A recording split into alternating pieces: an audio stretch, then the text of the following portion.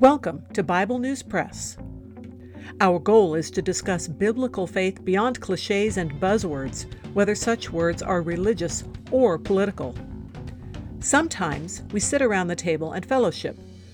Sometimes we do a little time travel. It is all part of our journey with our Abba Father, who has given us the key to life. We do it with Jesus, and we do it together. Welcome. Hello, I'm Laura. I will be reading chapter 1 of 1 Samuel. Now there was a certain man of Ramathaim Zophim of the hill country of Ephraim, and his name was Elkanah, the son of Jeroham, the son of Elihu, the son of Toha, the son of Zuph, an Ephraimite. He had 2 wives. The name of one was Hannah, and the name of the other was Peninnah.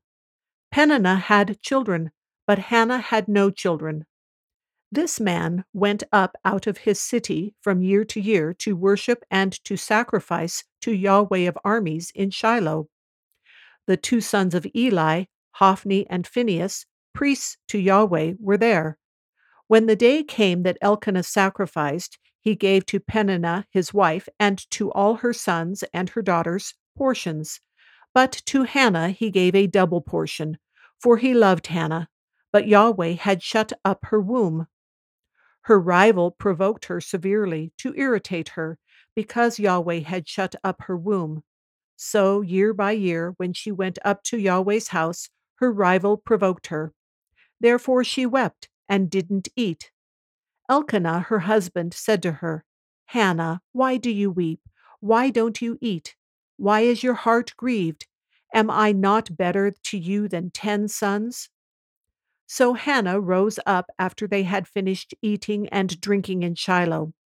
Now Eli the priest was sitting on his seat by the doorpost of Yahweh's temple. She was in bitterness of soul and prayed to Yahweh, weeping bitterly.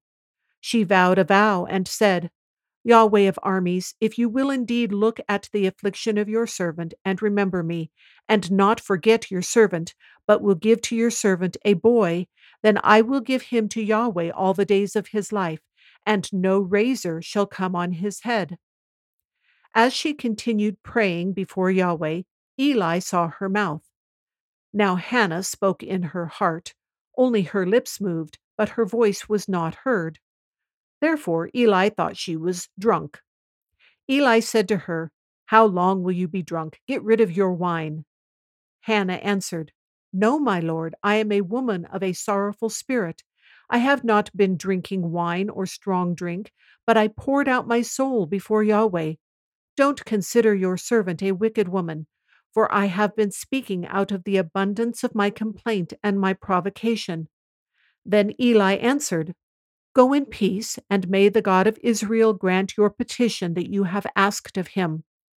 She said, "Let your servant find favor in your sight."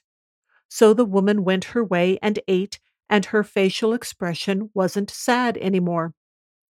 They rose up in the morning early and worshipped Yahweh, then returned and came to their house, to Ramah. Then Elkanah knew Hannah his wife, and Yahweh remembered her.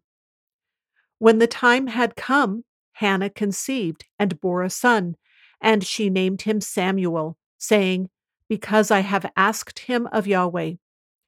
The man Elkanah and all his house went up to offer to Yahweh the yearly sacrifice and his vow. But Hannah didn't go up, for she said to her husband, "Not until the child is weaned, then I will bring him, that he may appear before Yahweh and stay there forever." Elkanah, her husband, said to her, "Do what seems good to you.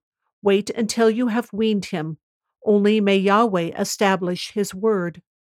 So the woman waited and nursed her son until she weaned him. When she had weaned him, she took him up with her, with 3 bulls and 1 ephah of meal, and a container of wine, and brought him to Yahweh's house in Shiloh. The child was young. They killed the bull and brought the child to Eli. She said, "O my lord, as your soul lives, my lord, I am the woman who stood by you here praying to Yahweh.